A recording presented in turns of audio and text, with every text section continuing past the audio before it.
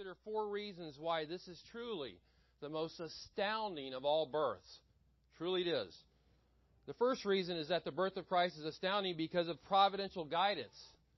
Because of providential guidance. Look at the first 5 verses of Luke 2. Now, in those days, a decree went out from Caesar Augustus that a census be taken of all the inhabited earth. This was the first census taken while Quirinius was governor of Syria, and everyone was on his way to register for the census, each to his own city. Joseph also went up from Galilee, from the city of Nazareth to Judea, to the city of David, which he called Bethlehem, because he was of the house and family of David, in order to register along with Mary, who was engaged to him and was with child. Now, how did it happen that Jesus came to be born in Bethlehem? And the fact of the matter is, no one could have written this script. You couldn't put this together. Only the Lord could have brought this together, these circumstances together in His timing, in His way. I mean, who would have thought that the IRS of that day would be involved in this? And yet, Augustus acts in this role. This census has to do with assessing people for the idea of taxing them, purpose of taxation. It's a decree. It's a command. It's not up for vote by the general population. It's something you had to do, it had to be done. The citizens have no choice in the matter. The decree applies to all the inhabited earth, it says, which is a phrase for the Roman Empire. Roman Empire in the first century is vast. It covers so much of the world. It's just massive. And this is a massive project for the Roman government to undertake, to tax everybody, basically, in their empire. But it meant a lot of revenue, a lot of money from taxes. Now, in order to register for the taxes, everyone had to go back to their origin of their tribal origin. In this case, we're focusing on the Jews here in Luke chapter 2. That would not be an easy trip. Nothing easy about this trip at all. It was probably 80, 90 miles or so, depending on the exact direction they went, from Joseph and Mary. The terrain was very difficult. Look at verse 4. It says, Joseph and Mary also went up. See that phrase? They went up from Galilee, from the city of Nazareth to Judea to Bethlehem. And when Luke says they went up, he was not kidding. You can take it very literally in a geographical sense, since this was literally going to be an uphill climb as they got closer to Bethlehem. Bethlehem is situated on a mountain that's 2,634 feet high. So when he says they went up, this is no walk in the park. Can you imagine being great with child like Mary was and going on this journey? Difficult journey. Verse 4 explains to us why it was they had to go to Bethlehem. Joseph was of the house and family of David. And you see more than once in this passage, Bethlehem is called the city of David. David was born in Bethlehem. David was, in 1 Samuel 16, anointed by Samuel to be king in Bethlehem. And this is Joseph's ancestral home. He's got to go back here in order to be assessed, to register for the taxes. So Joseph and Mary make this difficult journey through difficult terrain all the way to Bethlehem, where Christ is to be born. Now that is an amazing thing. Now why is it so amazing? Well, for one thing, Micah 5:2, which I believe Kenny read, prophesied this would happen.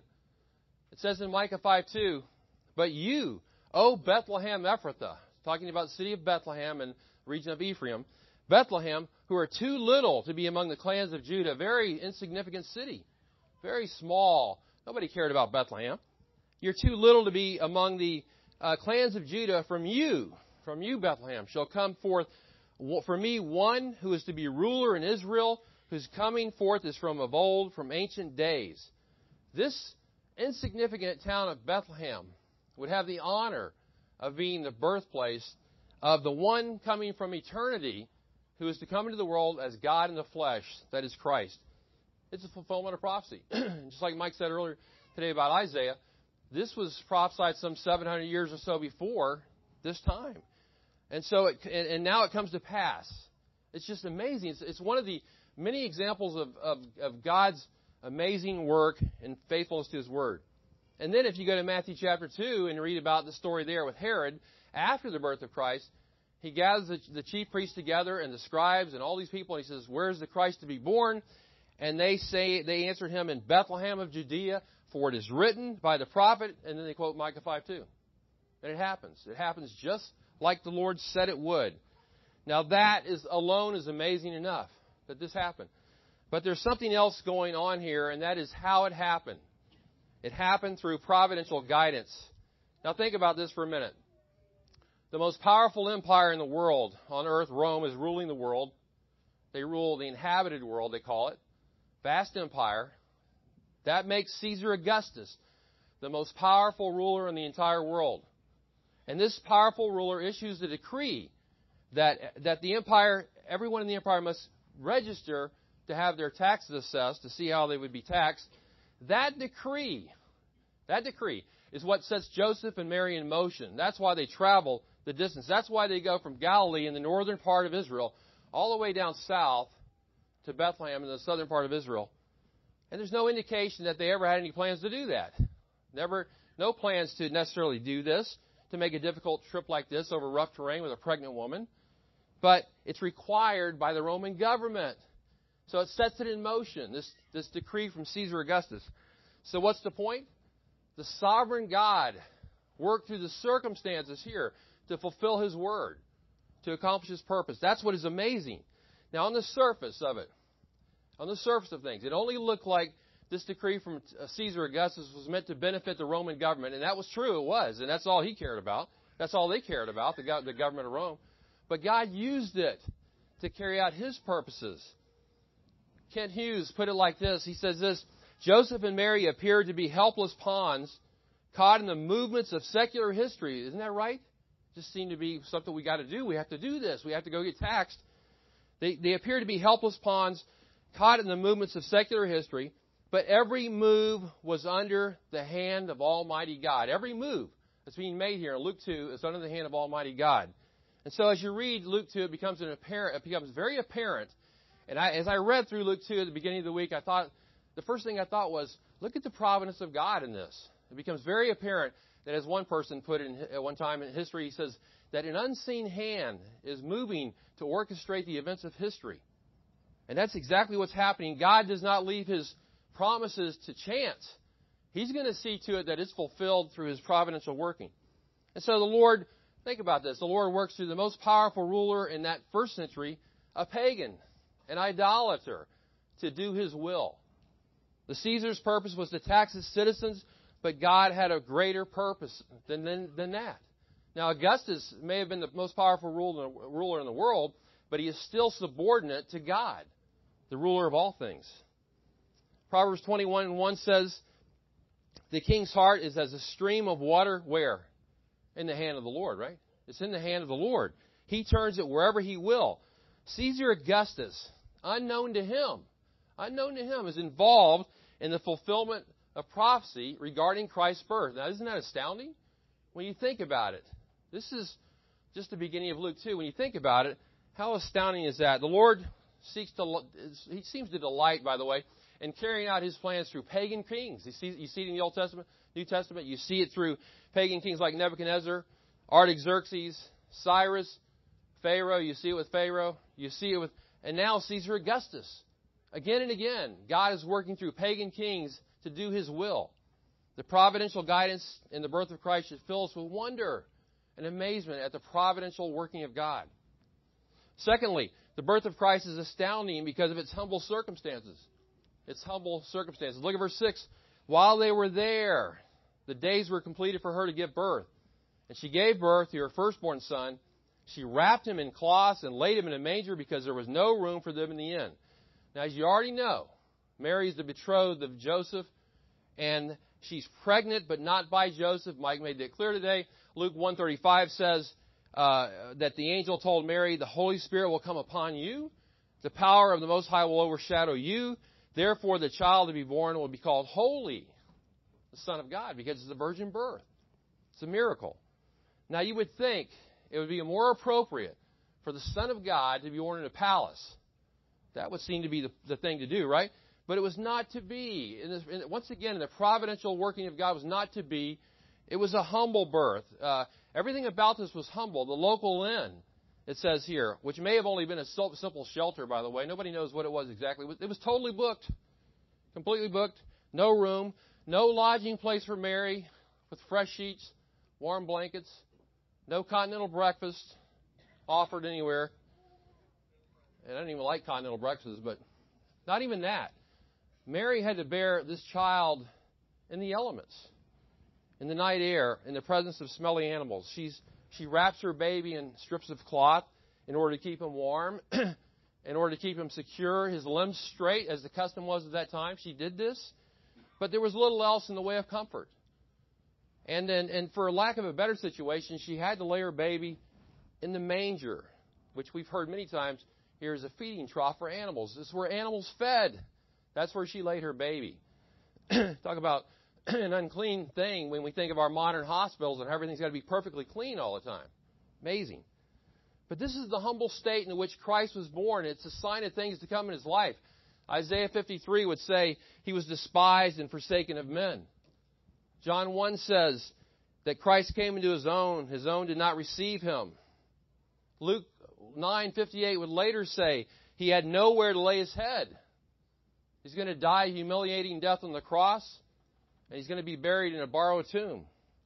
Philippians 2 says that although he was God, he took the form of a servant, being born in the likeness of men, and being found in appearance as a man, he humbled himself by becoming obedient to the point of death, even death on the cross. And of course we know that that's what our salvation is about. It's necessary for Christ to die for sin. That's why he died. That's why he rose again, to save sinners.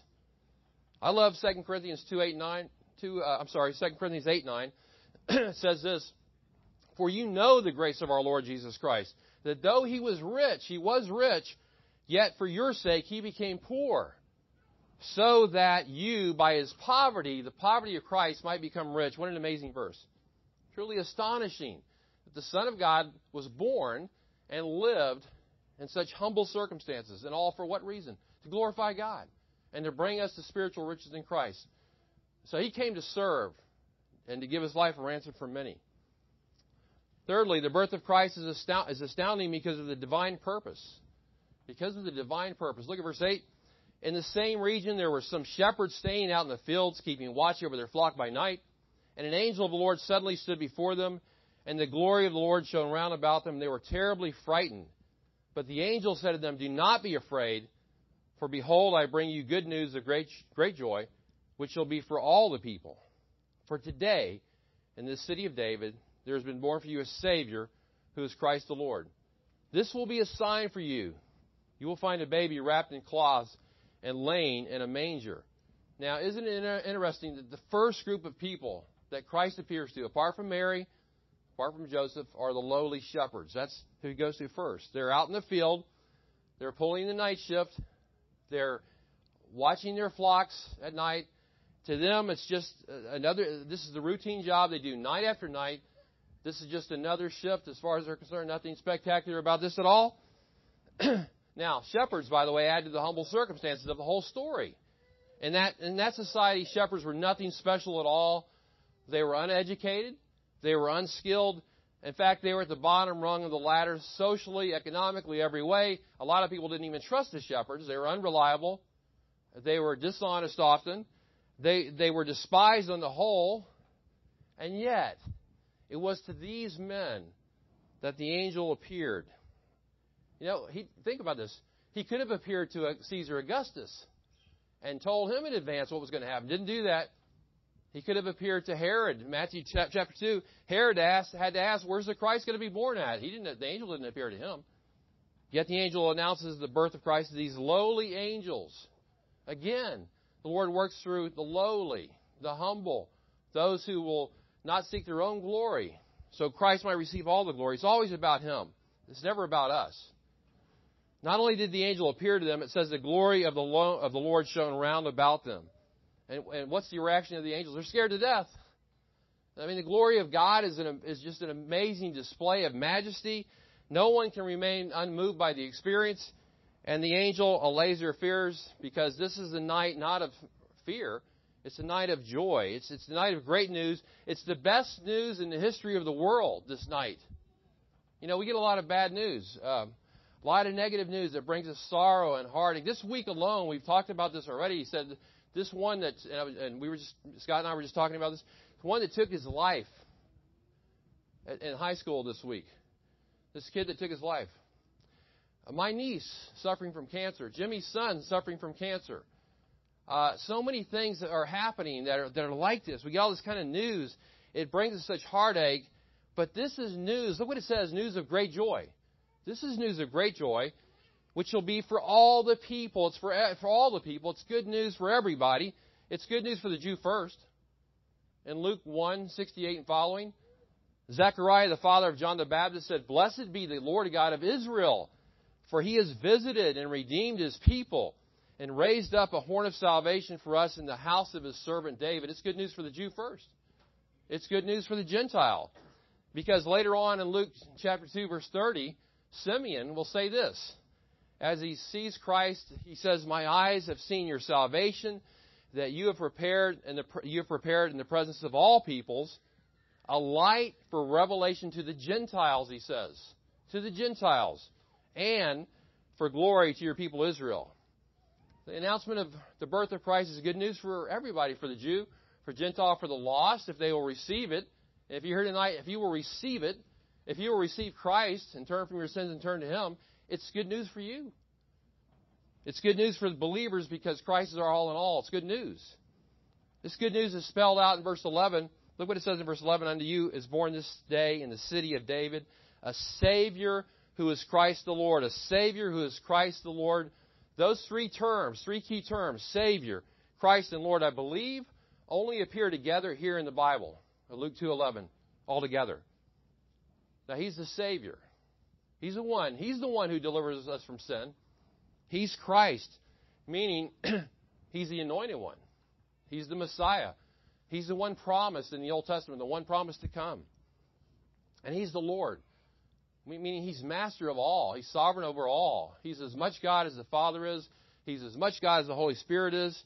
He's Lord of all, and it goes without saying He's Lord to every believer. And if anyone says otherwise, they are undermining the clear teaching of the Scripture. Obviously, the one thing that's obvious in the New Testament is Christ is Lord. Now, there's a subtle contrast to be found here. Subtle contrast. This baby is the Savior. He is Christ. He's the Lord. It makes it plain, right? But there's another person in this passage who's considered to be the Lord and Savior. Did you know that? That person is Caesar Augustus. The real name of Augustus is Octavius. That was his name, Octavius. He ruled from 31 BC to 14 AD. The Roman Senate, when he became in charge, decided and voted to give him the title Augustus. That title means holy or reverend or esteemed or honored, something to that effect. He's the first Roman emperor to be given that title. Prior to this time, that title was reserved for the gods that people worshipped. But under the rule of Augustus, the Roman government worked to bring about the situation that the Caesars, Caesar means emperor, the Caesars of Rome would be gods. They would be considered divine. And they worked for that effort. They tried to get that done, and they did get it done.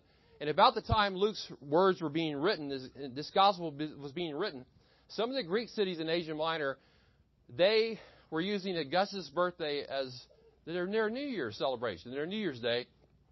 And they were calling him Savior. They were saying Augustus is our Savior. There's also an inscription called the Marian inscription. You can read these words. It says this: Divine Augustus Caesar, a son of a god, emperor of land and sea, the benefactor and Savior of the whole world. And in time, Christians, along with everyone else, would be compelled to worship the emperors of Rome as being divine, or else be persecuted. So are there two Saviors here? Augustus and Christ? No, there's one Savior here. Augustus did a great job politically. I'll give him his props for doing a great political job of things. But was he the Savior? No. Was he divine? No. There's only one that's divine, only one Savior. That's Christ the Lord. Augustus is merely a sinful man like the rest of us. All have sinned. Come short of the glory of God. Only Christ can bring us deliverance from sin. Political deliverance is one thing, but spiritual deliverance from the bondage of sin, that's what the true Savior Christ does. There's no other name under heaven given among men whereby we must be saved, only in the name of Jesus. So the divine purpose revealed to the shepherds was that Christ, this baby would be Christ the Lord, the exclusive Savior. No emperor can rightfully claim that title in God's eyes. Only one Savior. Make no mistake about that. This is an astounding birth. It's an astounding birth unlike any other in the history of mankind. It's astounding because it has all the marks of providential guidance. It's astounding because of the humble circumstances. It's astounding because it fulfills the divine purpose. And fourthly and finally, the birth of Christ is astounding because of the heavenly praise. Because of the heavenly praise. Look at verse 13. And suddenly there appeared with the angel a multitude of the heavenly hosts praising God and saying, Glory to God in the highest, and on earth peace among men with whom he is pleased. Now the multitude of the heavenly hosts is a vast number of angels, nobody knows how many, who are giving praise to God for the birth of the Messiah. Now think about this. Tons of babies have been born in history up to that time. We were at the hospital the other day in Melbourne, and you'd hear every once in a while a little musical tone go off. And we said, what is this? And they said, well, that's another baby's been born in the hospital here. And many babies have been born, but no baby born throughout history drew down heavenly praise. Only this one. Only this one did. And they proclaimed glory to God in the highest. This is praise reserved only for the Lord. It's heavenly praise.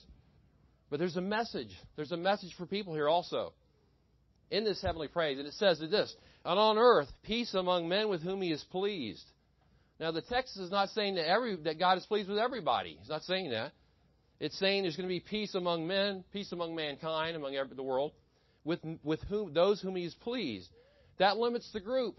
It limits peace to men of his good pleasure. Literally, it's to men of his good pleasure, we're saying, or people of his good pleasure. Those upon whom God's favor rests. You see, true peace is God's gift to people. You can't earn this gift of God, this gift of peace. You can't earn it. God grants us that only when we stop relying on ourselves or anything else and only rely on Christ for salvation. Then he grants you peace. What's interesting here, another contrast, Augustus had brought peace to the world in his reign. As a matter of fact, they say it lasted for 2,000 years. I don't know if that's true or not. I didn't check that fact. It seems like a long time to me, but it lasted for a long time at any rate. He brought peace to the world of his time in a military and a political sense after much conflict before this time. All kinds of conflict, and then Augustus comes in and brings this great peace that lasts for a long time, however long it was, I don't know. And he was praised for bringing this peace. People said, man, this is great that this guy did this. But he could never bring about the peace between God and man. Augustus could never bring about peace between God and man. Only the Prince of Peace, Christ, can do that. No one else can. He can give us peace that passes all understanding. So you can see what an amazing scene this is in the little town of Bethlehem. What an amazing scene with a multitude of angels praising God in light of the birth of Christ. You know, when you really think about the birth of Christ, when we really think about it, it's truly astounding. It's astounding because of providential guidance. God guided things providentially to get everything to work out the way he wanted it to. It's astounding because of the humble circumstances involved. It's astounding because of the divine purpose. This baby would be Christ the Lord, the Savior of all, those who come to him. And it's astounding because of the heavenly praise. And tonight, if you are become so familiar with the story of the birth of Christ that it's lost its wonder, you need to meditate on this passage tonight, these truths tonight, and let the Scripture renew your love for Christ, and once again, in your desire to praise him and proclaim him to the world. Let's go to the Lord in prayer.